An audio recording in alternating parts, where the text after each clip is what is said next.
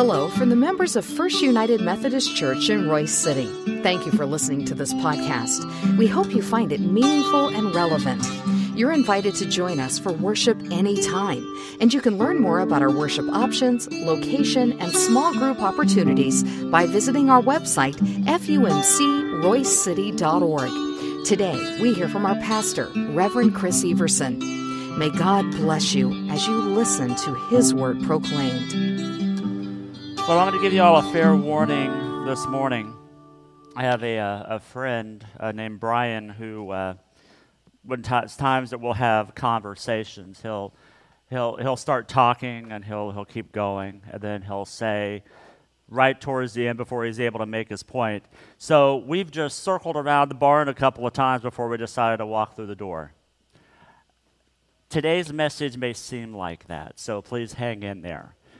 Try to piece everything together, and in my mind, I feel like that we're going to go around the barn a couple of times, and then we'll finally get to the door, but hang in there and kind of hang in there with me this morning, okay? Would you please go to God in prayer with me? Oh God, we thank you for your word, and we thank you for who you are. You are above all. And God, anything and everything we do reflects your great love in our lives. So Lord, as we reach this time together, we pray that you let the words of my mouth and the meditation of each heart here be pleasing in our hearts, O Lord, our Redeemer. Amen. So this is a third week in our series, Who Do You Say That I Am? And the reason why I came up with this series was we had a telecast or a broadcast that was done by the Barna Group that was talking about the different generations that we have in our world today. And the main focus was focusing on digital Babylon, how we are starting to see that we are a culture in exile, but part of that exile is because of the digital nature of our world today. You know, sometimes we see that we are captured by these little computers that we hold in our hands, and we let that kind of help us or make us move into a kind of trance as we look at these screens that we have always in our presence. I was listening to a pastor on a podcast that I was listening to. He was talking about how he took a 30-day social media fast. And he said, I realized I wasn't really addicted to social media. I was just addicted to my phone. You know, whenever I was silent or whenever I was quiet or whenever I was still, I realized I was still grabbing my phone. I would play a game. I would browse email. I would do all this type of stuff. I have no problem with social media. I just have a problem with my phone. But so we have to awake and think about ways that we can tackle that issue, and how do we do that as a church? So the first thing that we talked about is that we have to reclaim who Christ is in our lives. We have to realize that he is more than just this nice guy that had some things to say that we can follow because we want to be nice people. But no, he came to set us free. And that freedom is an extension of what the people of Israel went to. The people of Israel wanted a Messiah, wanted somebody to rescue them. And while he came to rescue them, that rescue continues, and we are a part of that rescue, and we are a continuation of the story of Christ rising from the dead to set us free. Then we talked about what the church is, and sometimes we get stuck thinking that the church is this place that we are worshiping in, or this campus that stretches all the way over to the Family Life Center, that when we talk about Royse City First United Methodist Church, that is this building, which it's not. We know that every single person in this room is the church. You know, heaven forbid that something were to happen to this building, the church would go on because you are the church. And that is based on the proclamation that Peter made when Jesus was asking the disciples, "Who do you say that I am?" He said, "Lord, you are the Messiah. You are the one who came to set us free." See, we are the body of Christ. And I love this quote from Teresa of Avila. When she talks about who the church is, she says, "Christ has no body now but yours, no hands, no feet on earth but yours. Yours are the eye through which he looks compassion on this world. Yours are the feet with which he walks to do good. Yours are the hands through which he blesses all the world. Yours are the hands, yours are the feet, yours are the eyes. You are his body. Christ has no body now on earth but yours." That's a beautiful reminder, that Christ uses each and every one of us to advance God's kingdom here on earth as it is in heaven.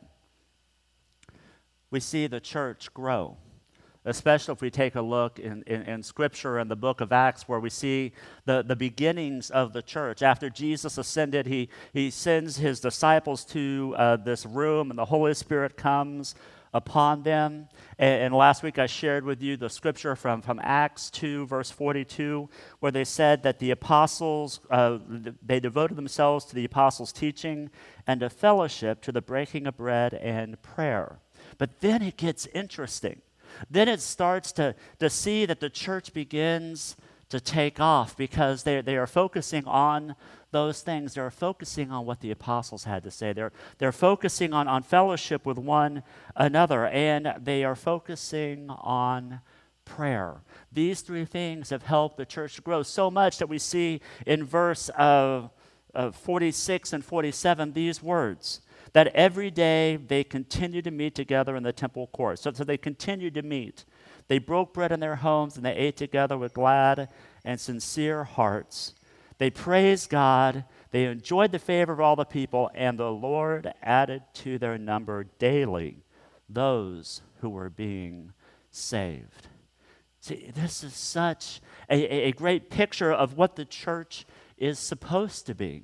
The church was growing not because of who Peter was or who James was or any of the disciples were, but they were focused on listening and praying and serving and fellowship. All of those things help the church grow until there became a problem.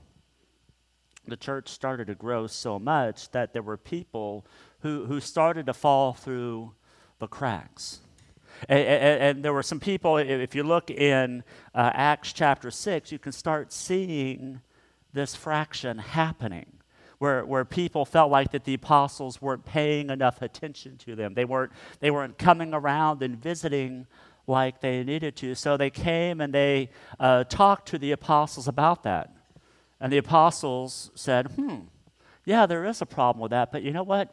We don't have the bandwidth to do this because we are called to preach the word, and we are called to be in prayer. Those are the things that we as the apostles of Jesus are called to do. So they came up with a solution. In verse 3 and 4 it says, "Brothers and sisters, carefully choose 7 well-respected men from among you. They must be well-respected and endowed by the Spirit with exceptional wisdom. As for us, we will devote ourselves to prayer and the service of proclaiming the word." So the 12 disciples, they came together and they said, you know what, we need to appoint people to go out and serve and help those in the community. And those that they were called to help were the widows, the oldest among them. And I'm sure part of it was to help take care of the orphans as well, the youngest among them. So this week we're going to talk about what does it mean to be in ministry to those who are older, those who have come before, who have shared the life of faith, but maybe be waning in their service, maybe feel like that they're not as necessary because the younger generations is coming up. Generational study is something that I love to look at because I found it so interesting. And I have the slide here of the 6 of the 7 generations that we have in our church. All of these generations are a part of Royse City First United Methodist Church. We start out with the greatest generation. Those are the ones who were born before 1928. So they're 92 and above. Do we have any greatest generations in here? Yes? Yeah? I know second service we have a lot of greatest generation people. Yes, definitely, Bill. We have the silent generation, those born between 1928 and 1945. They're now 74 to 91. How about silent generation, folks? Ruth, I was going to say something, but no. But thank you for saying something. Okay, then we have the largest, the second largest, I think, now generation, the baby boomers, born 1946 to 1964. They're now 55 to 72. How about you boomers out there? You take a look around our congregation. You see we have a lot of baby boomers in our church. Okay, now my people, the Gen Xers, born 1965 to 1980. So we are now 39 to 54. So Gen Xers, yeah. Thank you, JP. Now here is the, no, Bobby, you're not Gen X, sorry. Now this is probably right now the most maligned age group, the millennials. The millennials, 1981 to 97, they're 22 to 33 years old. How about you millennials out there? Got a couple here in this sanctuary, okay? But see, I think sometimes we fail to realize that it doesn't stop at the millennials. We have 2 more generations left. We have Gen Z. That is those who were born from 98 to 2010. They're age 21 to age 9. How about you Gen Z people? Yes, almost all the Westwoods. And I hear Dumays. Yeah. So these are our middle school, young, older elementary, and high school kids. They're now Gen Z, and they're becoming a focus and something that people are starting to think about because, well, they're movers and shakers. All you have to do is look at this thing called TikTok, and you can see that they are starting to become and starting to make a lot of noise in social media circles. And then the last generation, I loved, we had a whole bunch of them up here. They're called Gen Alpha. They decided just to go back to the beginning of the alphabet. Gen Alpha, those that were born from 2011, and that will go until 2025. I see one Gen Alpha back here in the back, but all the rest of them are over in Children's Church because that's where they go. See, we have 7. Doesn't that blow your mind? It blows my mind. We have 7 generations of people in our church. But today what we're going to focus on the greatest generation and the silent generation. So, and we're going to focus by looking at some scripture first from Isaiah chapter 64, verse 4, where we see these words. Even to your old age I am he, and to gray hairs I will carry you. I have made, and I will bear, and I will carry, and I will save. And then from Joel chapter 2, verse 28, we have these words. And afterward I will pour out my spirit on all people. Your sons and daughters will prophesy. Your old men will dream dreams. Your young men will see visions. The word of God for the people of God. Thanks be to God. That verse from Joel is a verse that also appears in the book of Acts when when Peter stands up and he prophesies after the Holy Spirit comes down and everybody starts speaking languages, he goes back to the prophet Joel and he reminds them, folks, you have to remember that your young people, they are going to prophesy. Your old men and women, they're going to dream dreams, and they're going to be looking at seeing how God will use the community in great ways and show the power of God within their lives because they've seen it before. And they're going to be dreaming dreams that they will once again see it happen among God's people. And it did. And it showed up in an amazing way in Acts. And my friends, I know that God is getting ready to show that to happen here again among us.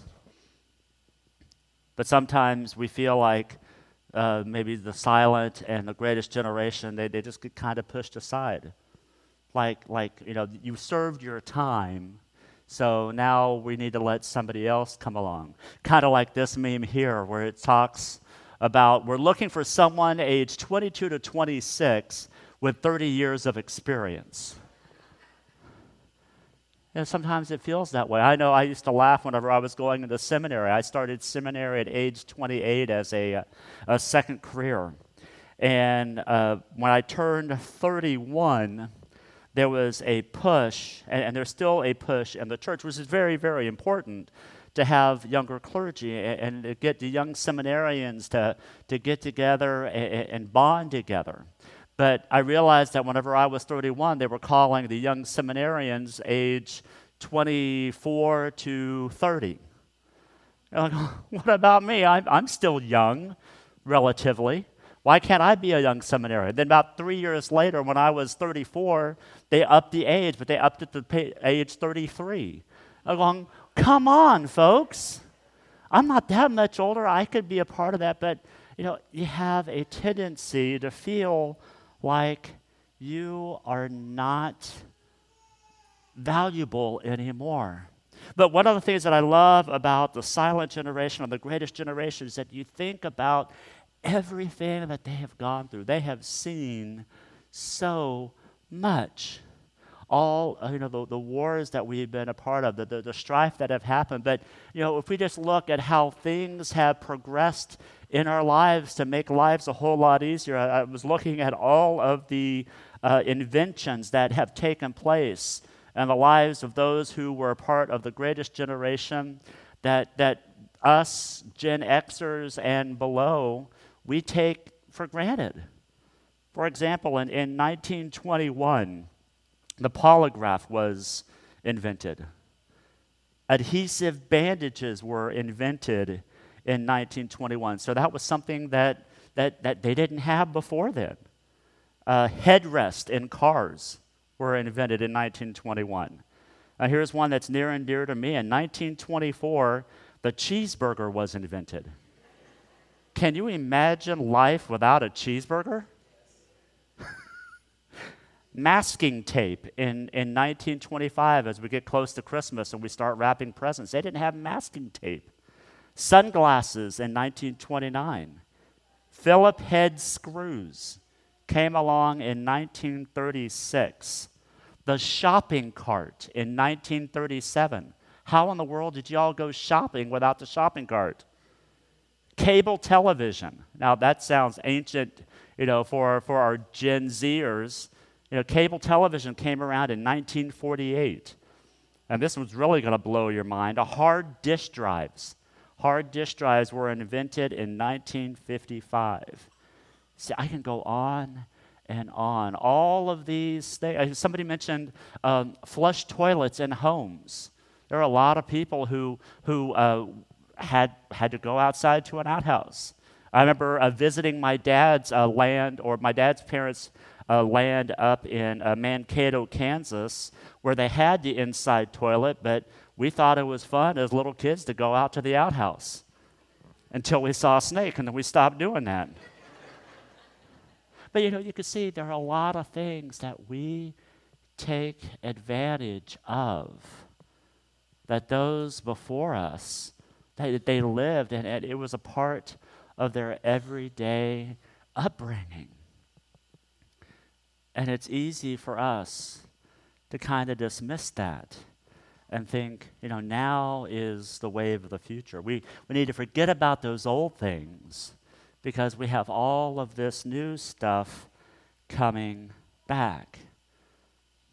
Have a person that I've been in communication with, especially when I started thinking about doing the sermon. Her name is Missy Buchanan, and she's a member over at Rockwall First United Methodist Church, but she is one of the most forward-thinking champions for older adults, and she goes around and she speaks all the time about what does it mean to be an older adult, and she wrote a book called Voices of Aging. And she would always categorize, and she got this from somebody else, so she would kill me if I said that this was her original thought, but it's something that she talks about, how older people, your greatest generation and your silent generation, and some of you older boomers, you fall into 4 different categories. The first category is go-go's. And what that means is that you're going, you're moving, you're doing a whole bunch of things. You keep moving, and sometimes you start to think about, well, maybe I can't climb on a roof to do anything anymore, but there's something else that I can do, and you're active and making sure things are getting done. Then the second group are the slow goes, and those are the people who may have had a stroke, or may have had some health conditions that have limited them, but they still find ways to do things. They can't really go on the long trips or do anything else like that, but they want to still be a part and do something because they know that God has called them to do something. And then you have your no-goes, which are those who are in your nursing homes, and maybe or they may be shut in at their houses, and the only time that they get out is if they need to go to the hospital, or if somebody comes and picks them up and takes them someplace. They won't get out or do anything on their own. They get stuck, and they live a sedentary life. Now this one is one of Missy's. She came up with this one. This is the not going to make me go. These are the people that said, I've done it. Been there, done that, got the T-shirt. I don't need to do anything else because I've already paid my cost. But I wonder, and I wonder if those do not want to goes are people who have been silenced. Those people who have come up with ideas and wanted to be continually active and doing stuff, but they've had some young whippersnapper say to them, you know what, we got it. You've already served your time. You don't have to do anything because the younger generation is going to take over. And my friends, if we look at the church being full of people from 7 different generations, the word that I have today is that somebody who is 95, 96, which we know we have someone in our congregation who's that old, still has a lot to give to the life of our church as somebody who is turning 8, or somebody who's 24, or somebody who's 36, or somebody who's 47. We all work together because we have life and experiences that we can share to build the body of Christ. See, the church isn't done being built yet. We continue to build with each other. So there are questions that we have that I want to propose to you today. For the older adults in our church, are you living in a way that leaves a legacy? Are you trying to engage younger people? What would it look like if you looked around and you invited a young family to dinner? What would it look like if you really tried to engage? And folks, the question goes both ways.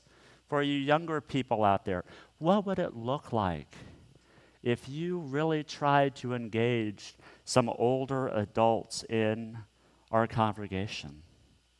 How can you use the wealth of information you have and then share it with others? Because, my friends, even though the world seems to be moving a whole lot faster and we have a lot more technology and there's a lot of stuff that's going on, there is wisdom that only you have. There's wisdom that we can't get from a smartphone. There is wisdom that we can't get by going to Google and typing in something and have it autofill the little bar of what we want to know. The wisdom that you have, the wisdom that you can share with us younger people is invaluable. Are ways that we can continue to grow together as disciples of Jesus Christ. And I will say that I am about as guilty as anybody else whenever I think about how to grow in knowledge, because I have all I need in my hand. I can quickly find out the answers, but to know exactly what it means to live in the world around us, that is something that we can only give to something else. One of the things, a lot of you know that we are moving to a simplified board structure in our church, and there are some articles that we have about that, where we're going to have a 12-person board.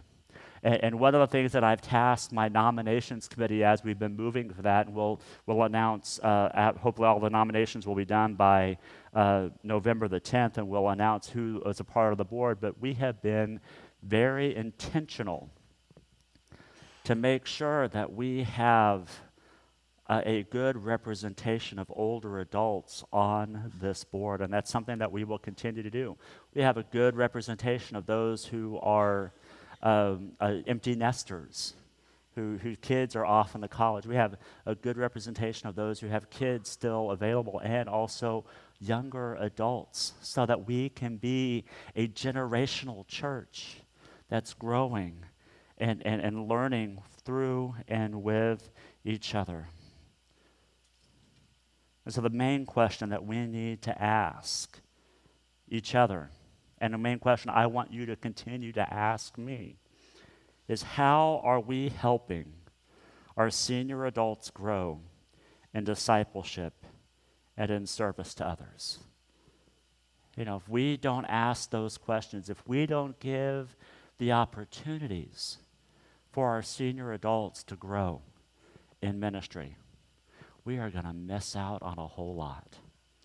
Because each person who is a part of Royse City First United Methodist Church has something valuable to give, so that we can see what it truly means to grow as a disciple.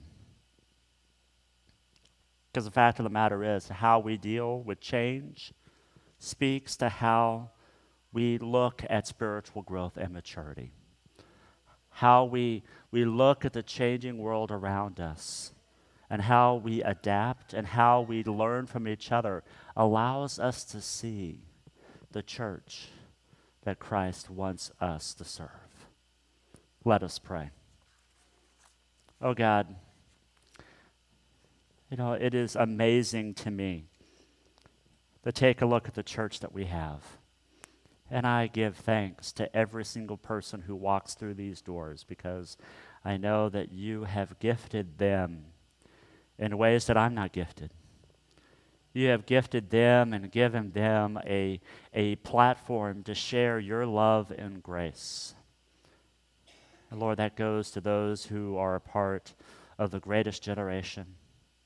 That goes to those who are the silent generation, the baby boomers, Gen X, millennials, Gen Z, and even our little disciples, the Gen Alpha. Help us to lean on each other, to help us to grow, to help us to see your love and grace in a ways that proclaims that you are the Christ and you have changed the world around us so that we may be a part of that change. So, God, we lift all of this up in the strong name of the one who loves us and cares for us, Jesus our Lord. Amen.